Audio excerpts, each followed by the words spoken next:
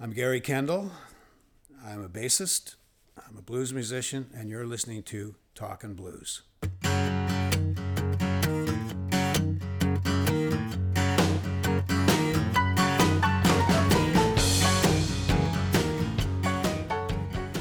I looked it up, and you were actually on. We actually did an interview like 7 years ago, which boggles my mind. And so, if anybody wants to know about how Gary came to Toronto and became a musician, he is on episode 63 A and B. So check that out. It was a long story.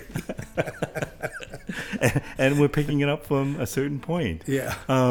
So we've talked about you coming down to Toronto, becoming a musician, joining different bands, doing different things, joining Downchild, leaving Downchild, coming back to Downchild.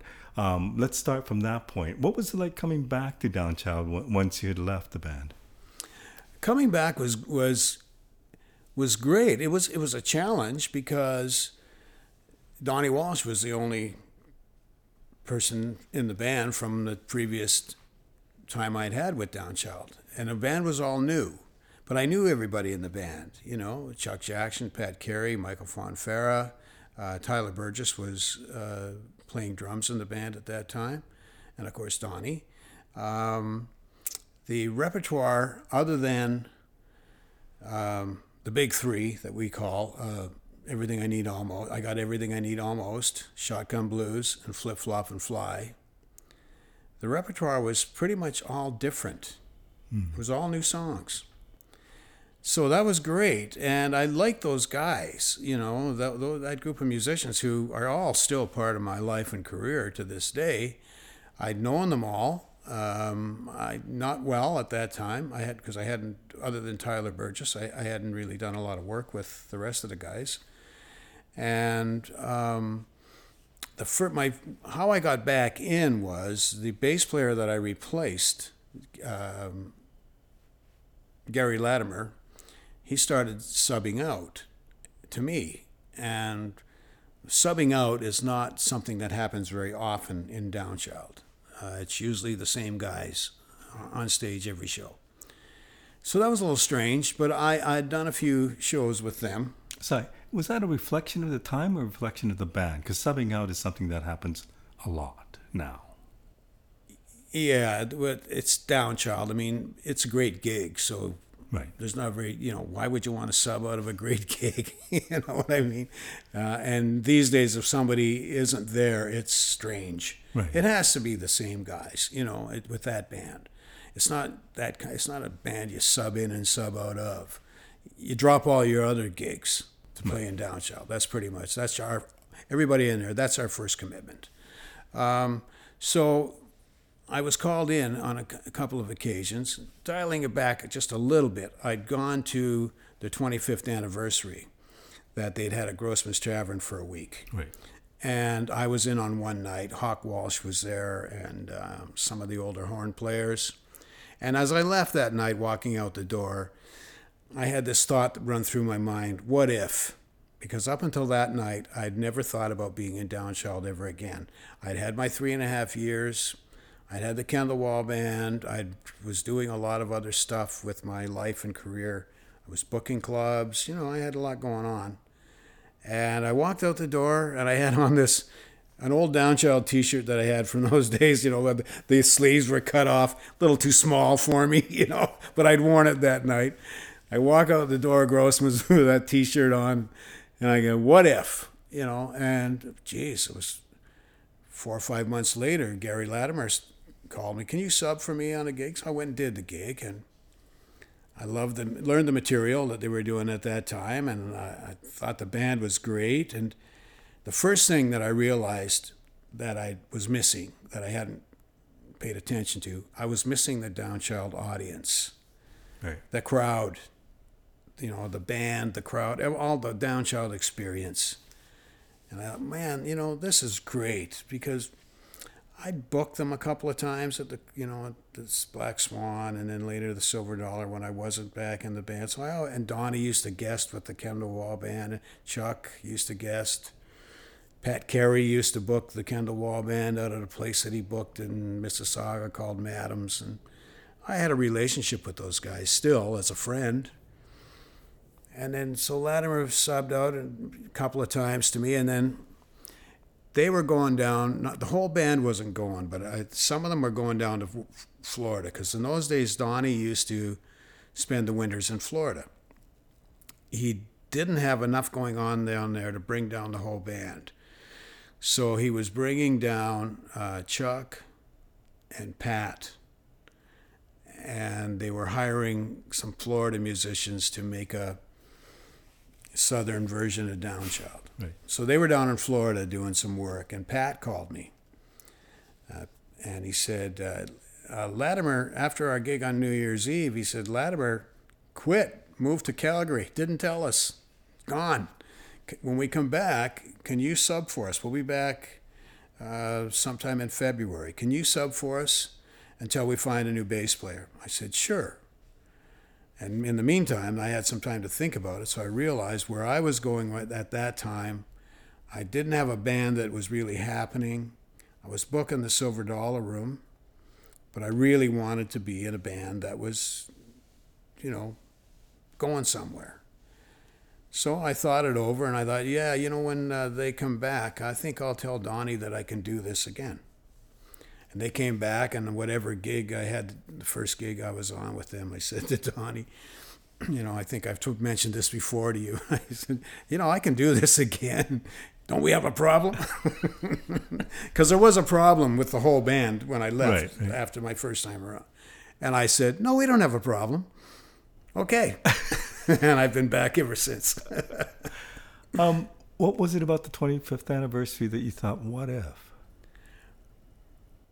Well, just a vibe, the place was overflowing with people, and just Downchild. Right. Like we got to go back, and I probably mentioned in our earlier interviews that I started out as being a fan. They're my favorite band, for years, long, and it was always something that I thought, oh man, would I ever love to be in that band?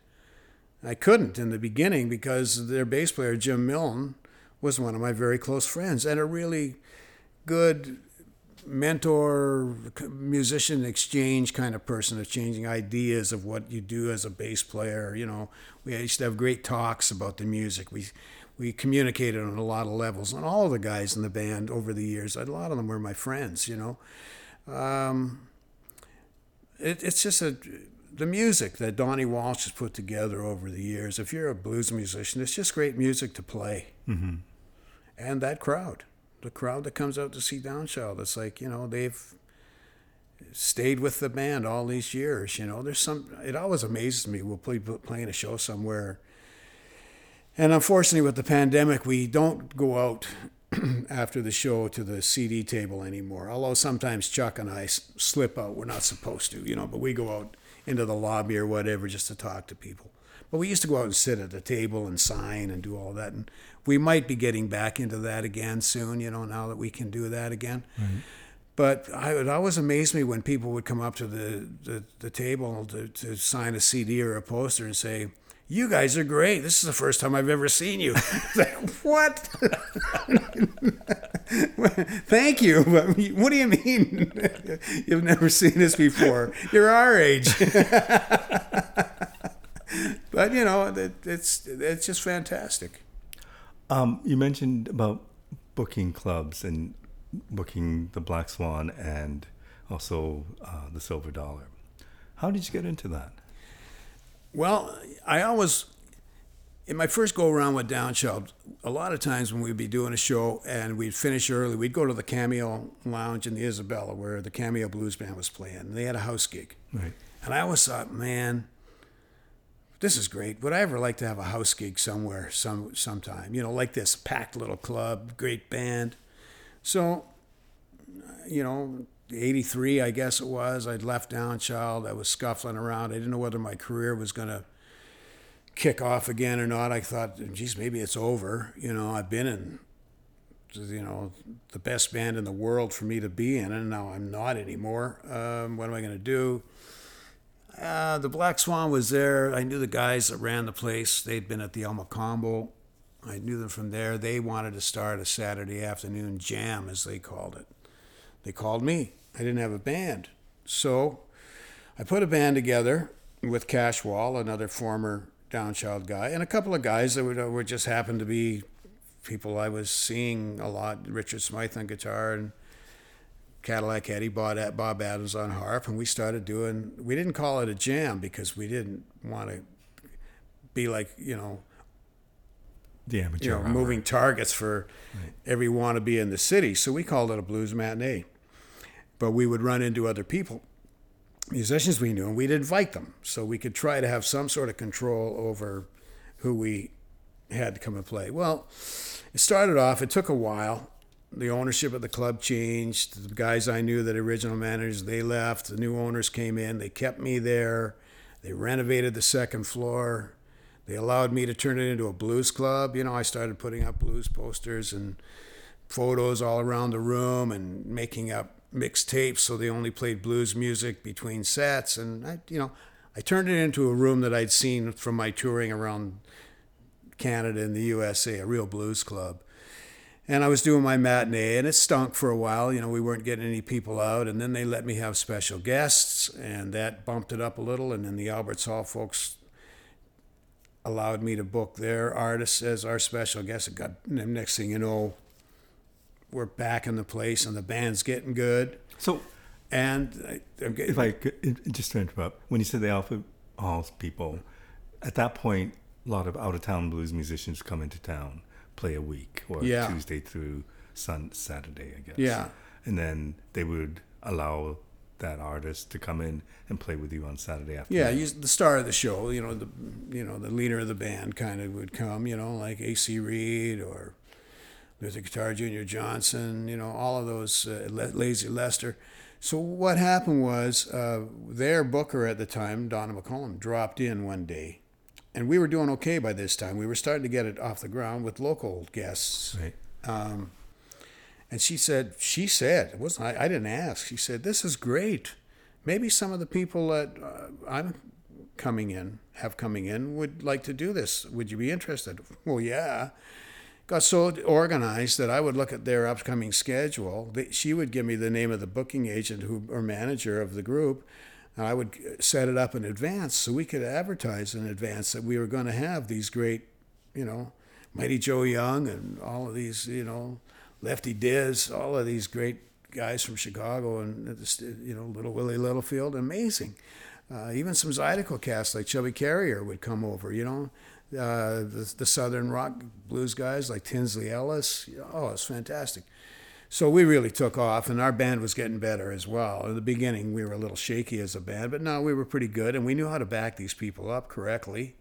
And the place we were doing really good business, and the club owner came to me one day, and, nothing else was happening at the Swan at the time that was any good. But they were trying to do live music on the second floor, mostly weekend stuff, Thursday, Friday, Saturday. And the club owner came to me one day and he said, and it was also another thing that I had in the back of my mind, would I ever like to have a blues club that I could book and, give other blues musicians work? He said, would you be interested in, you're doing really good on your Saturday afternoon. Would you be interested in doing the bookings here? And, oh, yeah. And I had good relationships with people like Yvonne Matzel and Donna McCollum and Derek Andrews, people like that who did booking. I got a lot of tips from them and I'd observed how they went about it, and I just jumped in and started booking the room and played there Saturday afternoons, and it was, going very well. And it was things run a course. You can get to a certain point where you can only go so far with something. And I was trying to, with the Swan, to bring in touring acts like Duke Robillard, Sapphire Deputy Blues Women, Ronnie Earl. I really wanted to move more in that direction, and they were a little resistant because it cost more money, and there was more involved. You had to get hotels, you had to do this and that. They kind of wanted me, just stick with the local guys, And somebody came over one day or got in touch with me or whatever and said,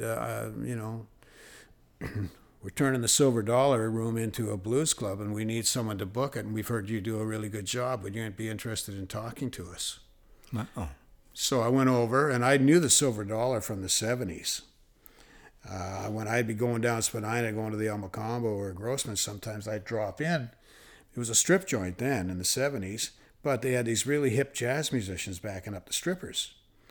And their jazz musician friends would come and sit in. So sometimes it was a duo gig, but sometimes it'd be like 5 musicians, 6 musicians on stage. It was hard to see the dancer, and the dancers didn't care. Because I talked to John T. Davis, was the leader of the band, and John T. told me that they had a dressing room with a piano in it, and they would go in and woodshed and work out tunes, and the girls would be fine with whatever they were going to play on the next set. So they'd go up and play their jazz tunes, and the strippers would dance to their jazz. So I loved that bar, and I always thought that this would be a great blues club. And it had been kind of open and closed and really deteriorating over years, and had that great sign out front and all of that kind of stuff. And I went over, and it had been renovated. These guys had totally fixed it up inside. They wanted to turn it into a blues club. And they said to me, "We just want American blues acts. We don't want any Canadian blues acts in here, all American." Albert's Hall at the time was sort of on the way out, and Toronto needed a new premier blues club, as we used to call it. It was going on its way out because it's kind of run its course in its own way, or was there another reason for that? I think they had a great guy booking it, Randy Carlton, really good guy, but I think his hands were tied from the owners that owned at the time, and I don't think, and again, it was changing. It had been a place where they could have blues, 6 nights a week, and now they were cutting it back to 3. And yeah, like the people change and your audience leaves and goes somewhere else, or they just don't go to bars anymore. It was starting to go downhill. They weren't getting the acts, the type of acts that they had been, getting. I don't know the reason for all of that. So I felt a little, Randy had always been really good to me, using me to back up different artists like Philip Guy and stuff like that there.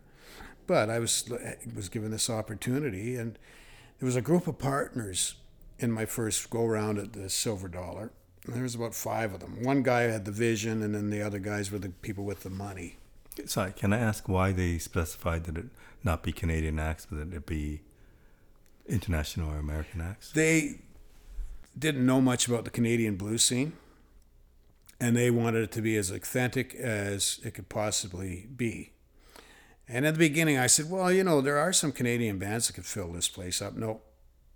So I went to work for them, and it was really difficult in the beginning because I had this one guy that I was working for, but all his partners had all these different ideas of what was going to happen. And it was very, there was some money there for promotion and all of that. It was all done very well. The partners were always fighting and arguing. They didn't want it to be, what they wanted to happen at that time was the basement. They wanted to turn that into a strip club with just Asian women.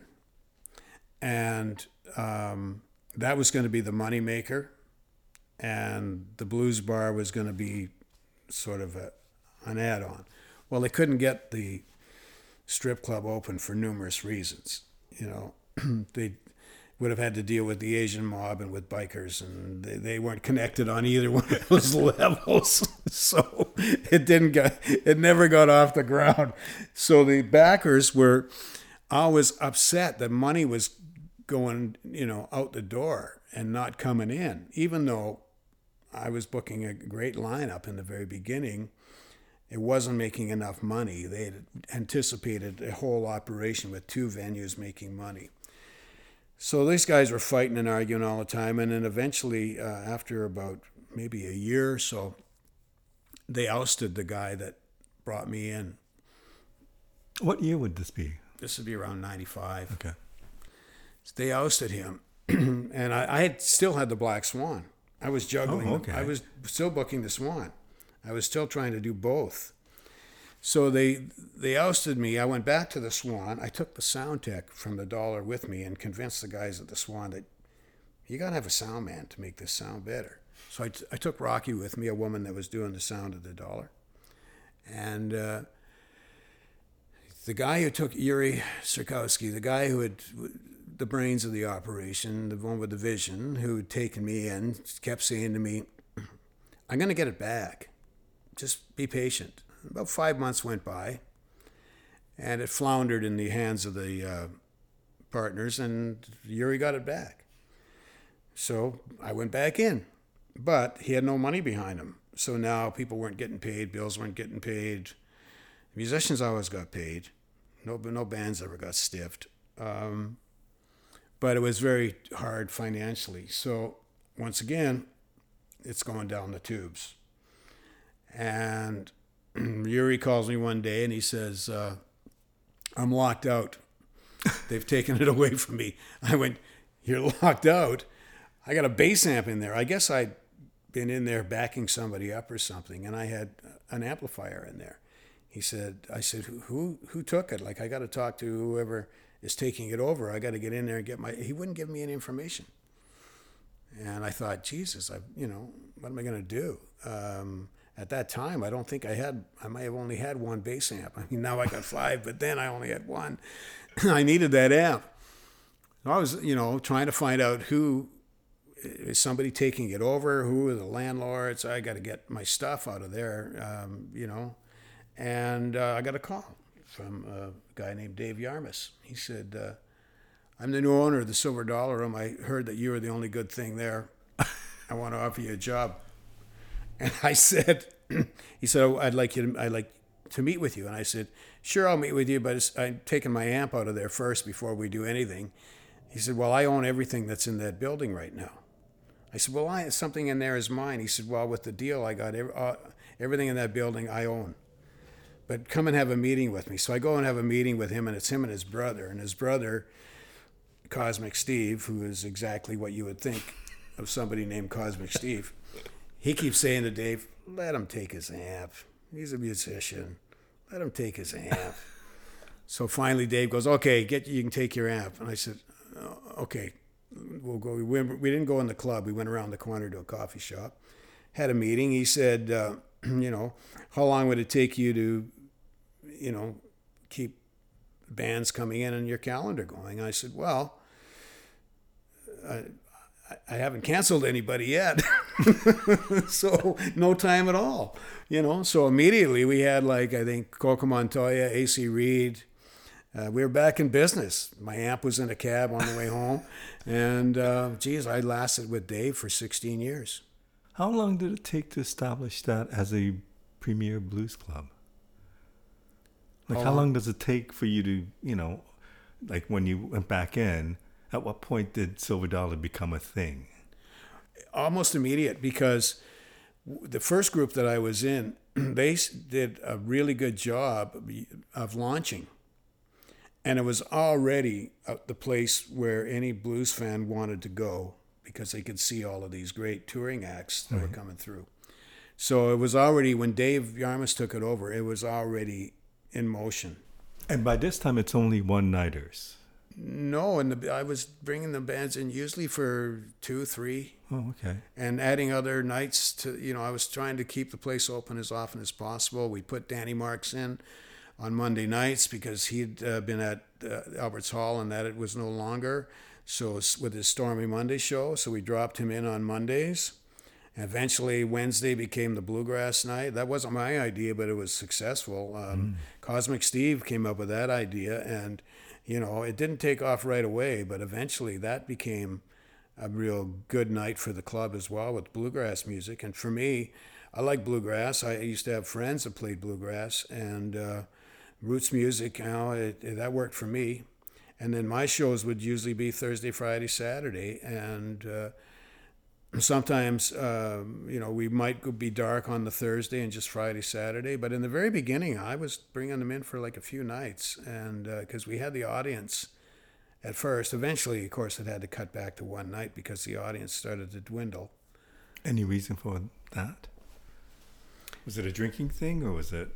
Well, we had no competition at first, and then later on, Healy's was competition.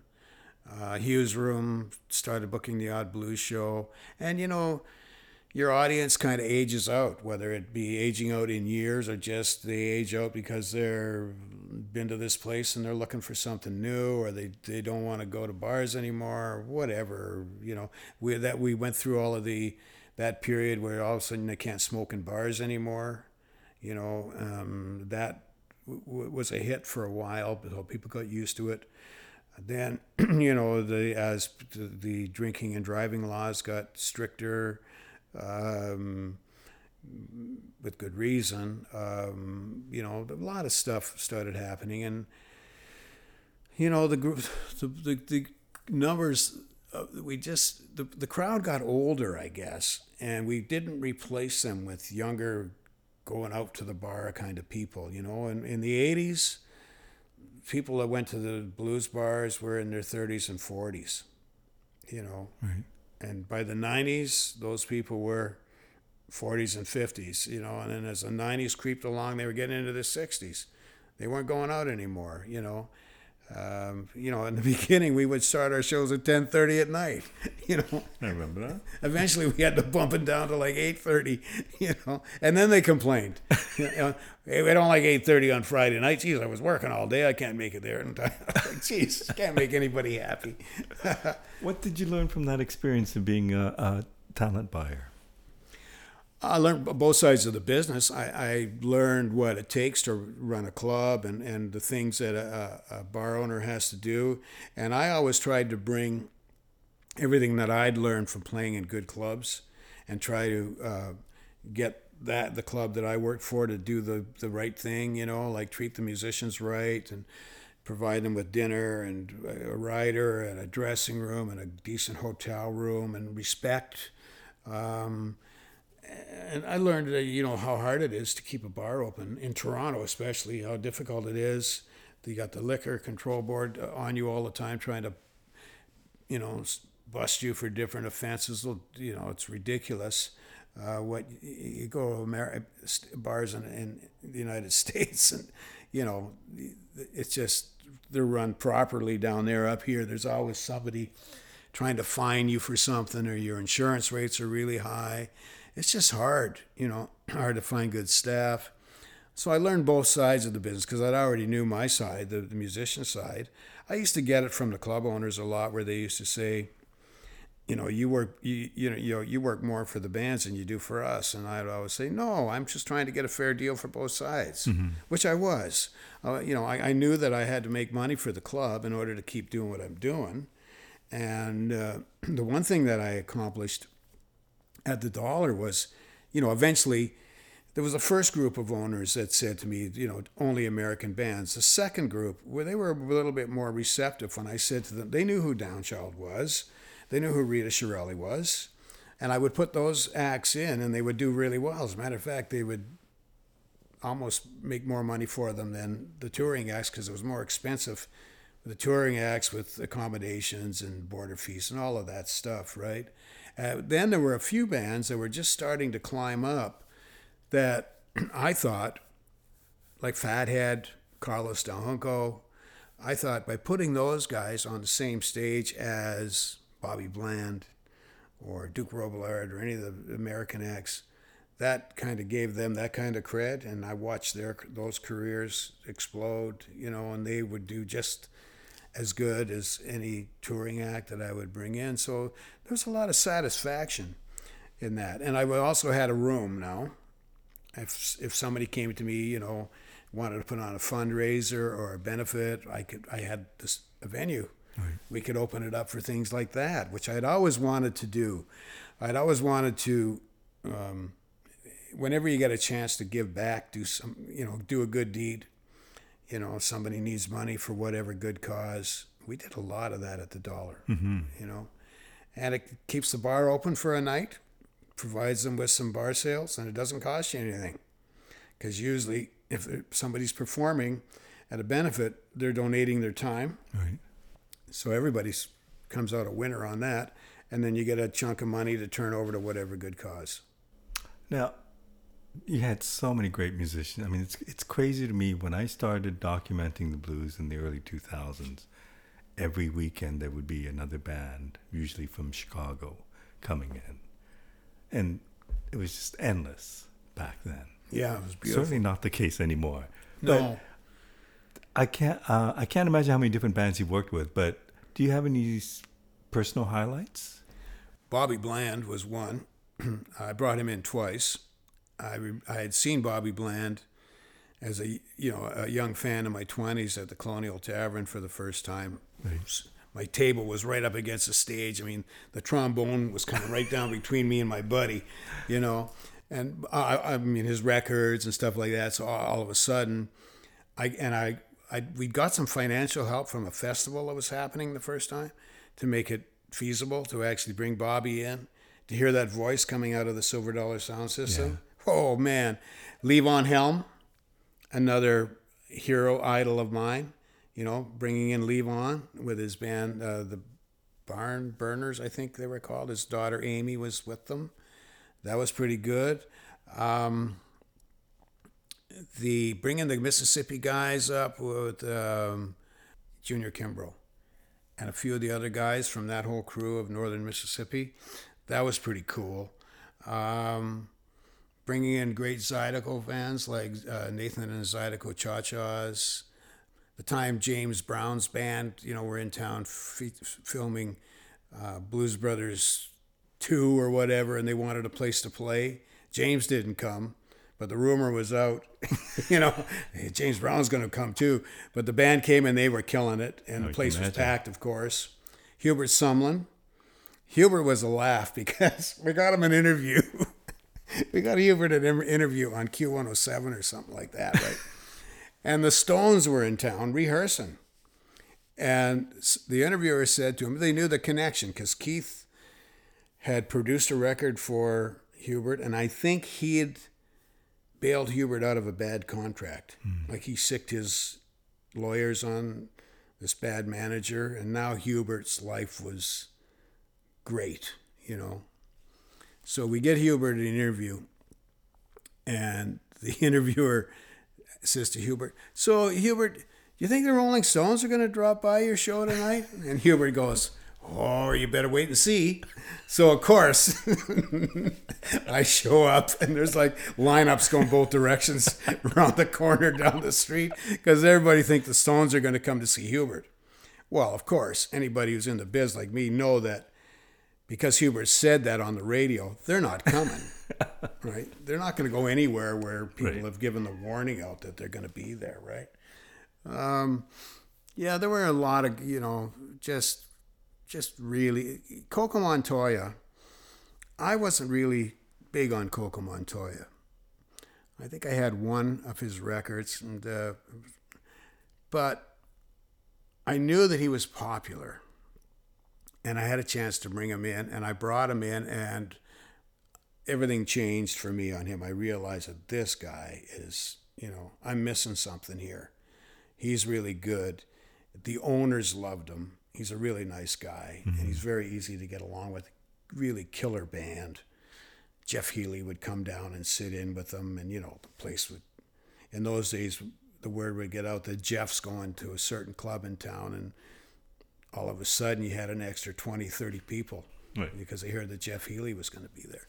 So him and Jeff would be, trading licks on stage. And that was really cool to actually book. Like I didn't book for my own taste. I booked for the fans. I wanted to fill the club up. So I booked acts that I thought would do good business for the club and still fit the whole blues format.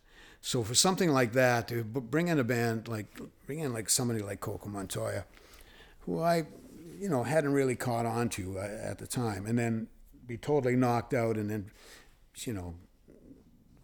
respecting him as a person because he was a great guy to work with, and then really getting into his music afterwards and just seeing how good a musician he was and how he always had a really good band, really good players. That was very cool, Larry Bell was another one because and Kerry too. We brought his father. We brought Kerry in. Kerry, I'd already done some stuff with Kerry.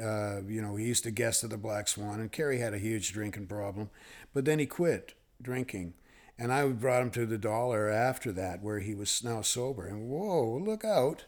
You know, he was good before. Where is he now? He was fantastic to see. He was healthy.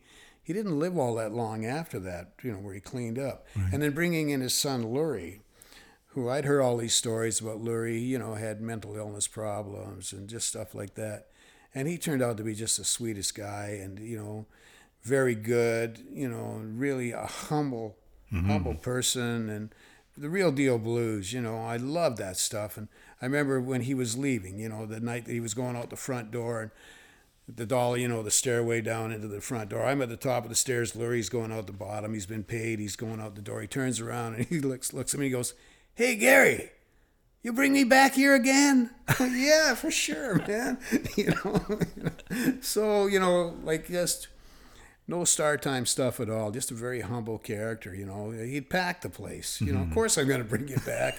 And you were really good, you know. And still is. Yeah. It's amazing. And he's still out there working today. Like he, whatever his problems were when he was younger, he managed to get them under control. And it's fantastic to see, you know, that he's carried on the legacy that his father started. That's for sure. Switching gears a bit, I want to talk about the Maple Blues Band. How did that band start? I know it as the band that used to be the host band for the Maple Blues Awards. Yeah. But is that the reason why it started? Yeah. The Maple Blues Awards had had 2 years under their belt. And at the time, I was on the board of directors of the TBS. And after year 2, I had a meeting. I said, you know, the music can be a lot better at the award show. I had this whole vision about musical stings to bring on the presenters and the award winners and just a different feel to what had been. The music was good, but it wasn't the way I thought it should be. So essentially, I think it was Derek, okay, let's see what you can do. And that's how it happened. And what was the band when you first started? The band originally, so I was given the go-ahead, okay, you put something together and let's see what you can do. Well, I said right off the bat, and you know, thank God for Derek Andrews. You know, he understands musicians. You know, I don't think he's ever played an instrument in his life. I could be wrong about that, but he understands. And I told him I wanted a big band. I wanted a big, versatile band that can play every style of blues there is. I have an idea here.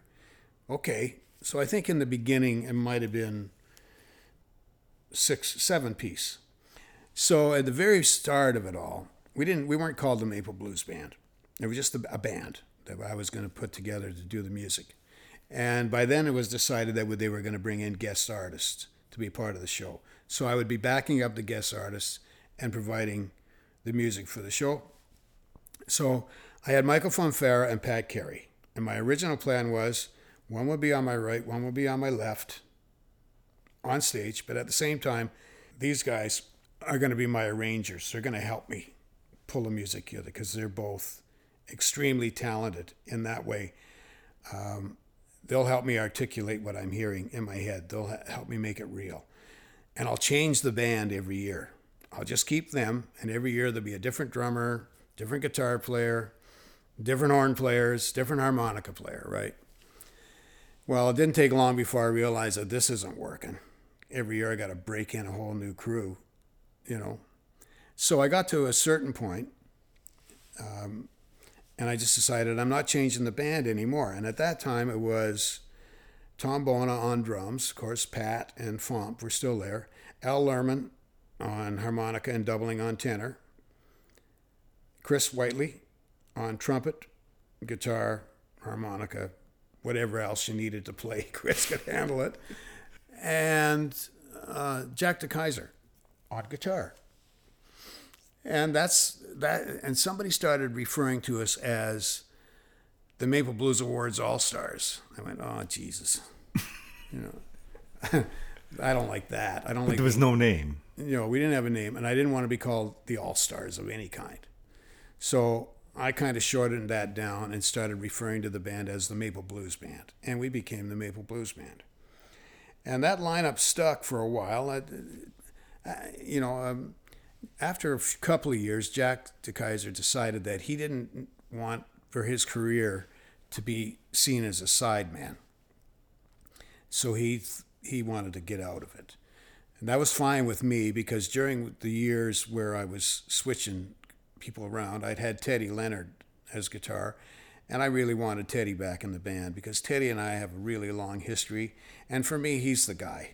He's the guitar player. Mm-hmm. He's a fabulous soloist, but Teddy also knows how to fall into the accompanist. Right. He's never trying to upstage anybody. He's just really great. We got Teddy back in the band. And then one year, Chris Whiteley couldn't do it.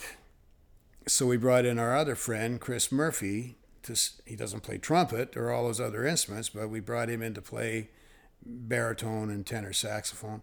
And he proved to be a real asset to the band. He wrote out charts. He was very positive. He was helpful to me. Okay, you're staying. Yeah, Derek, I want another guy in the band. Chris Whiteley's coming back next year. I want to keep Murphy. Okay. So then at that point, we became, I guess we'd grown to like 7-piece by that time. And then over time, people, for different reasons, I needed to change the band. So it grew into what it is now. Al Lerman is still there, but now he's just playing harmonica. Jim Casson is in on drums. Jim had been there sort of from the beginning as when we started to branch out with the Maple Blues Band and be part of the Maple Blues Review. Jim was Tom Bona's sub, and we would always have him standing behind the curtain during the award show because Tom was always winning drummer. Right. So we'd have to get Jim to jump in and play the drum sting. So Jim was a natural to be the drummer. Fomp, eventually, Michael Fonfara, he couldn't be in the band anymore. He wasn't really holding up his end, so Lance Anderson became that guy. Of course, Pat always stayed when Chris Murphy wanted to bow, or Chris Whiteley wanted out because he had one ear, hearing damaged in one ear, and that band the monitors for the horns are pretty loud, and it wasn't working for him anymore. Right. So Howard Moore had always been his sub, so Howard became into the band, and then eventually on baritone, we brought in Allison Young to replace Chris Murphy, and then the last addition was Mai Kelly on trombone. And that is what the Maple Blues Band is today, we've made a record, a full record. We had a couple of tracks on an EP earlier, with the older version of the band did those recordings. But yeah, and it just, over the years, very early in the life of that band, I saw the opportunity for composition. We were going to be playing instrumentals at the beginning of each half. Why play covers? That's my attitude today. I've been playing blues covers that's how I learned how to play. Right. But every chance I get, I would like to play original music. In Downchild, I play original music, a whole show every night. Of almost all of it is original. There might be, in Downchild's show, there might be one non-original song, right? Flip, Flop, and Fly. Right. Might be the only song on the show that's not original. Oh, Tell Your Mother, Jimmy McCracklin tune. So we started composing. And at first, I'd get an idea for a song, and I would go to Pat Carey and Michael Fonfara, and they would work with me on the arrangement and taking my rough idea and expanding it. The first time we did that, I was amazed at the piece of music that came out of my little idea of a bass line. And yeah, the horn should just kind of go like this, and yeah, maybe getting those guys on, I was like, it became reality, and it became really good, and they had great ideas. So we composed a couple that way, and then I started thinking, because we didn't compose every year, because we'd play those songs once. We've got to want to play them again. So it wasn't so, we didn't really need to write new stuff for the next year. So then I started thinking maybe I should spread this around. Like when I get these ideas, maybe I should go and write with some of the other guys in the band. So I wrote one with Chris Whiteley and Al Lerman. I wrote one with Teddy. And then as the band grew, sometimes We wouldn't do a writing session. I would bring the song to a rehearsal, so whoever was in the room at the time would be a co-writer, whether they contributed anything or not. And we developed, a catalog of a dozen songs. It must be fun to play with a big band like that. Oh, it's amazing. It's amazing. It's every musician's dream, I think. The rehearsals, for me, are almost the best part of the gig. Yes, it's great doing a show, but for the Maple Blues Awards, because I had so much prep work to do and meetings to go to, leading up to the awards, it took up a big chunk of my time out of every year. I don't think anyone has any idea of how much time I put into the Maple Blues Awards. And I would be kind of frazzled as we were getting closer, and then I would go to the first rehearsal with the band, and it would be like, yeah, that's why I do this. I do this for this moment, to be in this room with all these people playing this great music. And a half an hour from now, some fabulous musician is going to come in here and we're going to back them up. And that's going to be fantastic. I get to do that. We must have backed up over 100 people over our time, with the Maple Blues Awards. So it is something else. And, it's to hear those compositions come to life. Boy, well, that's why you do it, And that album did really, really well. The Maple Blues Band album. Yeah, Let's Go. It's done really. It's done. I didn't bring one in with me, but I'll make sure that I bring in You have a CD player? Yes. But I guess it's frustrating because it would be difficult to tour that band. Yeah. Financially, we're not going to be a band that, if I can do, my goal right now is, since we left, the final Maple Blues Awards show for us is 2023. Now, outside of the Maple Blues Awards, we've been to the Calgary Blues Festival in 21. Mm-hmm. And last 23 in September, we did a concert at the Regent Theatre in Oshawa. We brought in Harrison Kennedy and Keisha Wint as our guest singers, but we mainly play our instrumental music, and they do a couple of songs each in the show. And we're doing the Kitchener Blues Festival coming up this August, where we'll do one day on our own, just playing our instrumentals, and then the next day, the group will be cut down to a 6-piece, and we'll back up Johnny Rawls on the second day. But that's what I'm working on right now. Is I want to take that band on the road, and go into theaters and offer. The programmers can have us come and do an evening of us playing our instrumental music. If they want to spend a little bit more money, we will bring in some guest singers. In Calgary, we had Susie Vinnick, Steve Mariner, and Johnny Max. And in the Regent, we had, as I mentioned, Harrison Kennedy and Keisha Wint. So I will continue. And I have a whole other concert plan that I'm trying to get financing for, because it is a large show. But I have a thing that I'm working on now, a project called Toronto the Blues Today. I stole that off an old blues album. There was a series of albums called Chicago the Blues Today. Yeah. Fantastic records, right? Toronto the Blues Today, which would be the Maple Blues Band. This is the pipe dream that I hope to make a reality. But it would be the Maple Blues Band with Braithwaite and Whiteley, and Jay Douglas as our guests, and Sugar Brown doing an acoustic set solo.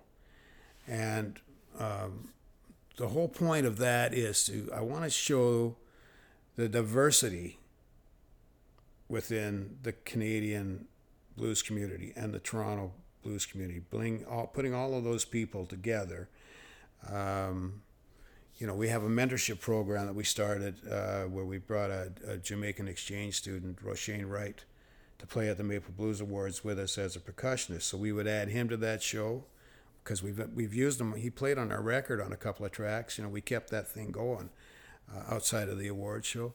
And Jay Douglas and I have had on one of my solo EPs, he sings on a track on that. And so we've done work together. And I just want to, besides using it to play our instrumental music, I want to show what we can do as accompanying other artists. But I also want to demonstrate to the public, as you know, look how diverse we are. You know what we have here in Toronto and in essentially in Canada, where all of these different people from different races and cultures have come together, have been brought together by this music. You know, we all come from different directions, how we got into the music and all of that, but we're all there together. And, you know, that's where I see taking the Maple Blues Band. I mean, going on the road, we're probably going to need tour support, you know, more grant writing, but I am not going to give up. You know, if I can put the Maple Blues Band on a stage 2 or 3 times a year, I'll be happy. If it develops into being more than that, I'm okay. That'll be fantastic, you know. So I have to ask, the decision not to continue doing the Maple Blues Awards, is it because you're so busy leading up to it that, and you've done it for so many years, that it was time for a change, or was there another reason? I did it for 24 years, and I started thinking around my 20th year that I got to turn this over to somebody else. I have to step aside. You know, you can't do something forever. Right. And eventually you're going to, you know, get asked to leave.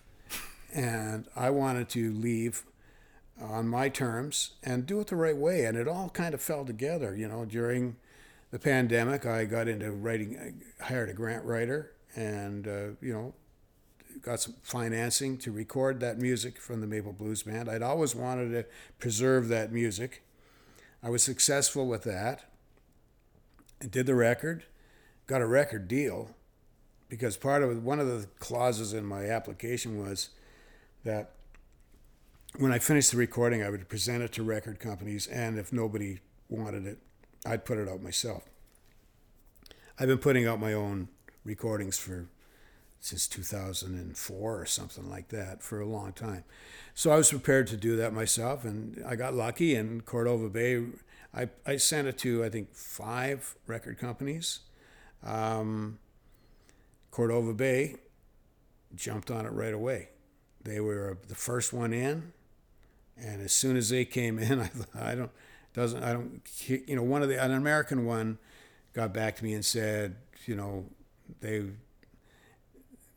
weren't really interested, but, you know, it wasn't really what they did, you know. A couple of other Canadian ones did not. One of them actually said to me, I can't sell this music. Whereas Cordova Bay, right off the bat, were like, they were on it, you know. The past president and founder, Michael Burke, had always been very encouraging and kind to me over the years. And the president that took over from Michael, Jocelyn Greenwood, was really, you know, she's a musician as well. They were more than positive. Like, they were just, and still, you know, are really great to work with. They hired, Eric Alper was their publicist, and that whole team for that record just, everything is there, you know. And I had the financing to make a record that I wanted to make. I mastered that thing, I don't know, 4 times, because I had the money. You know, I wasn't happy, I'll do it again. You know, mixing, I'd mix something and I'd be like, you know, some of the songs, I mixed them a couple of times and they were perfect. And then there were some that I had to mix like 4 or 5 times. But I didn't have a clock looking down at me saying, you know, hey, wrap it up, you're running out of money. I had the money. So I just made the record that I wanted to make. And it'll stand up, I think, as long as I live. Every records that I've made in the past, like the earlier ones that I did myself, some of them I can't listen to because they don't reach the standard that I was looking for. But, you know, Let's Go by the Maple Blues Band, there's nothing wrong with that one. Boy, I just got the right musicians, got the right recording engineer, who's kind of like my co-producer, really, Al Stu Young. He's a gem, that guy. He's just amazing to work with. He came into my life with Downchild. He does Downchild's records. And it would be hard for me to make a record without Stu. And he's just the guy. You talked about blues today. And with somebody like yourself who's been around a bit, who has seen so many different blues acts when they used to tour, how do you view the blues today? How do you see that world? Well, right now we're in the middle of a bit of controversy where there's some people that are trying to tear some stuff down, but on the whole, I see it as very positive. I see new musicians coming along all the time, that really are bringing something really good to the table. Blue Moon Marquee from out on the West Coast, getting to, I guess they came to the Maple Blues Awards in this show in 2023. They were part of that show. Their act is a duo. Well, they used a couple of our horn players on their songs, but they're pretty amazing. The Blackburn Brothers, who I've known for a really long time, and some of them used to be in Eugene Smith's band, Hot Sauce, who I used to book at the Black Swan that we talked about. And I've gotten to know them over the years as musicians and people. I'm very happy to see where they're going. I think Blackburn is going to be the next Canadian blues band that's going to break out internationally. I think they're just beginning. They're going to blow up. I can see it coming. There's stuff falling in place for them that's, they didn't win any Maple Blues Awards after getting a record number of nominations. I don't think that matters right now in their career. I mean, it would have been nice if they had taken home, some awards. They were up against, people like Matt Anderson and Colin James, and it didn't work out for them. But I don't think that matters. I see the development of where they're going, and their heritage too. Their father, Bobby Dean Blackburn. I mean, he has a history in Toronto music that goes way back. And it's really nice that they're bringing him along. Like, they're opening the door, to people to know about what their dad did. Like, they're not letting him be forgotten and be a thing of the past. And he's still around. He can still play and he can still sing, and he's still out there doing it. And he's part of that whole. Their family, they're our version of the Neville brothers. It's great to see. I have to wrap this up, but I do want to ask you, before we started, you talked about being a student of the blues and that you're still a student. Yeah. Can you talk about that a little bit as after doing this for so many years, how you are still a student and what you might have learned recently as somebody trying to learn more about the blues? Well, every so often I'll hear, I have a lot of, I have, I think, over 1,000 songs on my iPod. I use an iPod still. I use it in the gym. I hook it up to my stereo setup at home, just turn it on shuffle. And every so often an old blues tune will come up. And I'll hear what they're playing or how the singer is singing or the lyrics. And it's always like, there's always something to learn out of that. Or, you can't stop if you're a musician. You got to keep working on your craft, and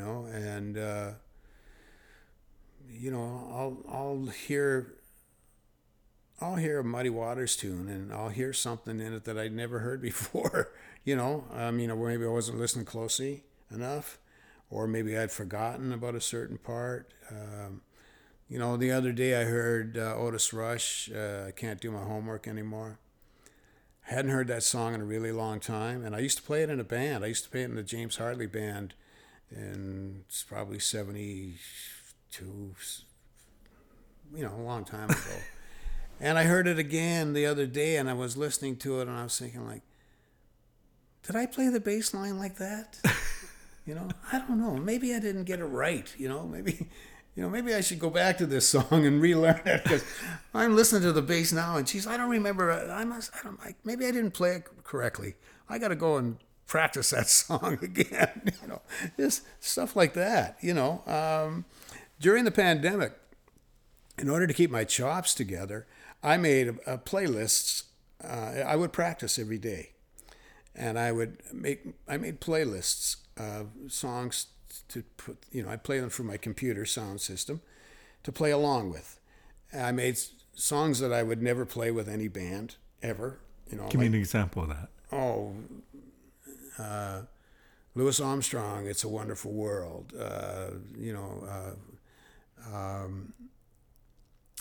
Nick Lowe, "What's So Funny About Peace and Love and Understanding." Just Delbert McClinton, stuff that no one I play with ever going to pull, right? But songs you love. Yeah, a couple of Bob Dylan songs, like "Just Like a Woman," 2 songs from his Infidels record. But anyway, and then I had one of all blues stuff. I had one of all of the Maple Blues Band songs that we were going to eventually recorded.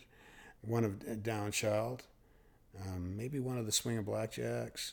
But anyway, I would play all of these. Every day I would play a different, I had I think 5 or 6 playlists that I would play along to. And the blues songs, when I would play them, I'd "Dust My Broom," "Stormy Monday," all of these standards.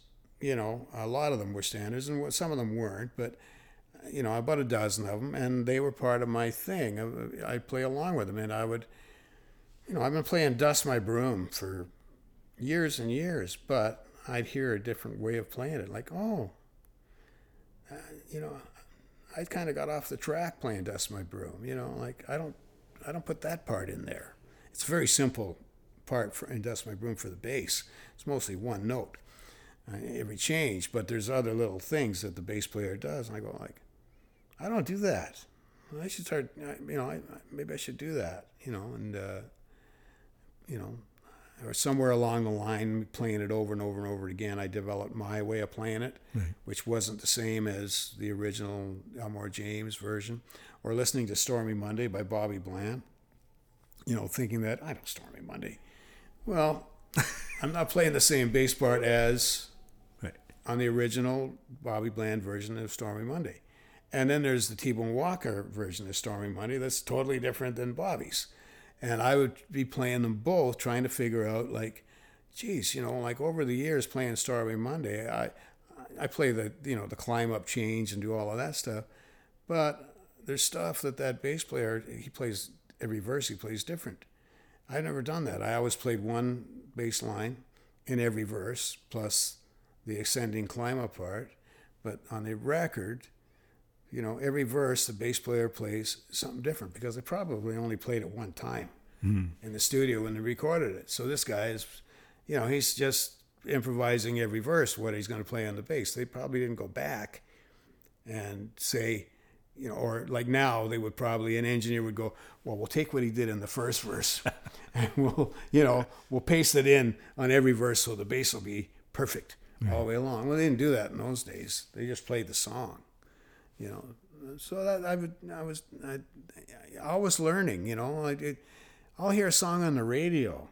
I listen to the blues radio a lot. All the ones that we're lucky here in Toronto, right? You have Danny Marks on Saturday night. Well, for instance, my Saturday starts like this. I'm getting in the driveway to drive down to St. Catharines to do my Saturday afternoon gig of playing the blues, which is different every week because it's a different guest artist every week to back up. So at noon, Calling All Blues comes on CIUT, and it's rotating hosts. It's either Sugar Brown or Brooke Blackburn or Blues Dr. Julie. So I listen to that for an hour. When I'm leaving Joe Blow's down at St. Catharines, I'm catching the second hour of Saturday Night Blues with Holger Peterson. So I catch an hour or two of Holger. By the time I'm hitting Toronto, which is just about 8 o'clock, I switch over to Blues FM. There's Danny Marks. On Friday night, if I'm home, And now they have the New Orleans show on Jazz FM with Ronnie Littlejohn. I'll listen to that. So I'm listening to all of this radio. Radio has always been a very big, important part for me in music. Right from the time when I was a kid, under the covers, with the old radio that my grandfather gave me, looking for music, right? It's still a big part. And I'll hear a song on the radio, maybe that I've never heard before, or an old song that I've forgotten about, and I'll either dig it out of my collection or I'll download it, into my computer, and eventually get around to playing along with it, checking it, checking it out. Like I heard a song recently on, I think it was on Gumbo Kitchen. It was a New Orleans artist named Tyrone, Brother Tyrone. Nobody's ever heard of him, right? But I heard this song. I've sort of done some research, and he's like one of those New Orleans guys that doesn't leave New Orleans too often. He's like a soul singer. And I heard this song, and I'm listening to it probably while I'm in the kitchen making dinner or having dinner, something like that. And I'm hearing this song go by, and I'm thinking, those are really cool changes in that song, So, but I couldn't remember who it was. So I actually got in touch with Ronnie Littlejohn, and I said, hey, you played this song. I think the guy's name it might have been Tyrone, but I'm not sure. I don't know the name of the song. He got back to me. He said, Brother Tyrone. Not that familiar with the guy either. I go online, find the song. I buy music. I don't stream. If I have to download, I'll get it from iTunes and pay for it. Download it and put it up on the computer and play along with it and learn the changes to this song, because it wasn't like a 12-bar blues or anything. It had kind of a different kind of chord changes in it, right? And that's how you keep active, Mm-hmm. Keep learning, keep trying stuff, Write them. I'm always trying to write songs, whether songs with lyrics that I would sing on or try to sing on the small bar gigs I do, or I'm always I'm thinking about a second record for the Maple Blues Band of instrumentals.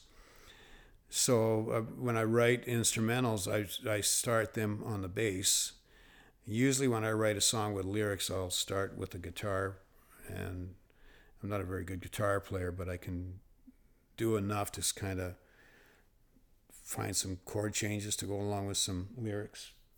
Yeah, I mean, if you can't quit, you always got, and you got to keep practicing. I mean, I like rehearsing.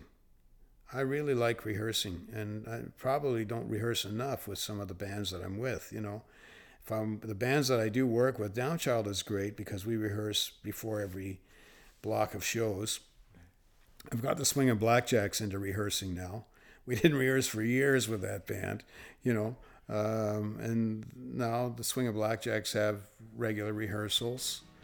And I, surprised myself the other day. I've been doing some trio work with Teddy Leonard and Tyler Burgess, and I suggested the other day that maybe before the next gig we would have a rehearsal, thinking they'd go, "Wow, you crazy? Nah, we don't have time for that." Yeah, sure. Okay, great. I'll write a couple of songs we can rehearse. Well, Gary, thank you so much for spending more time with me.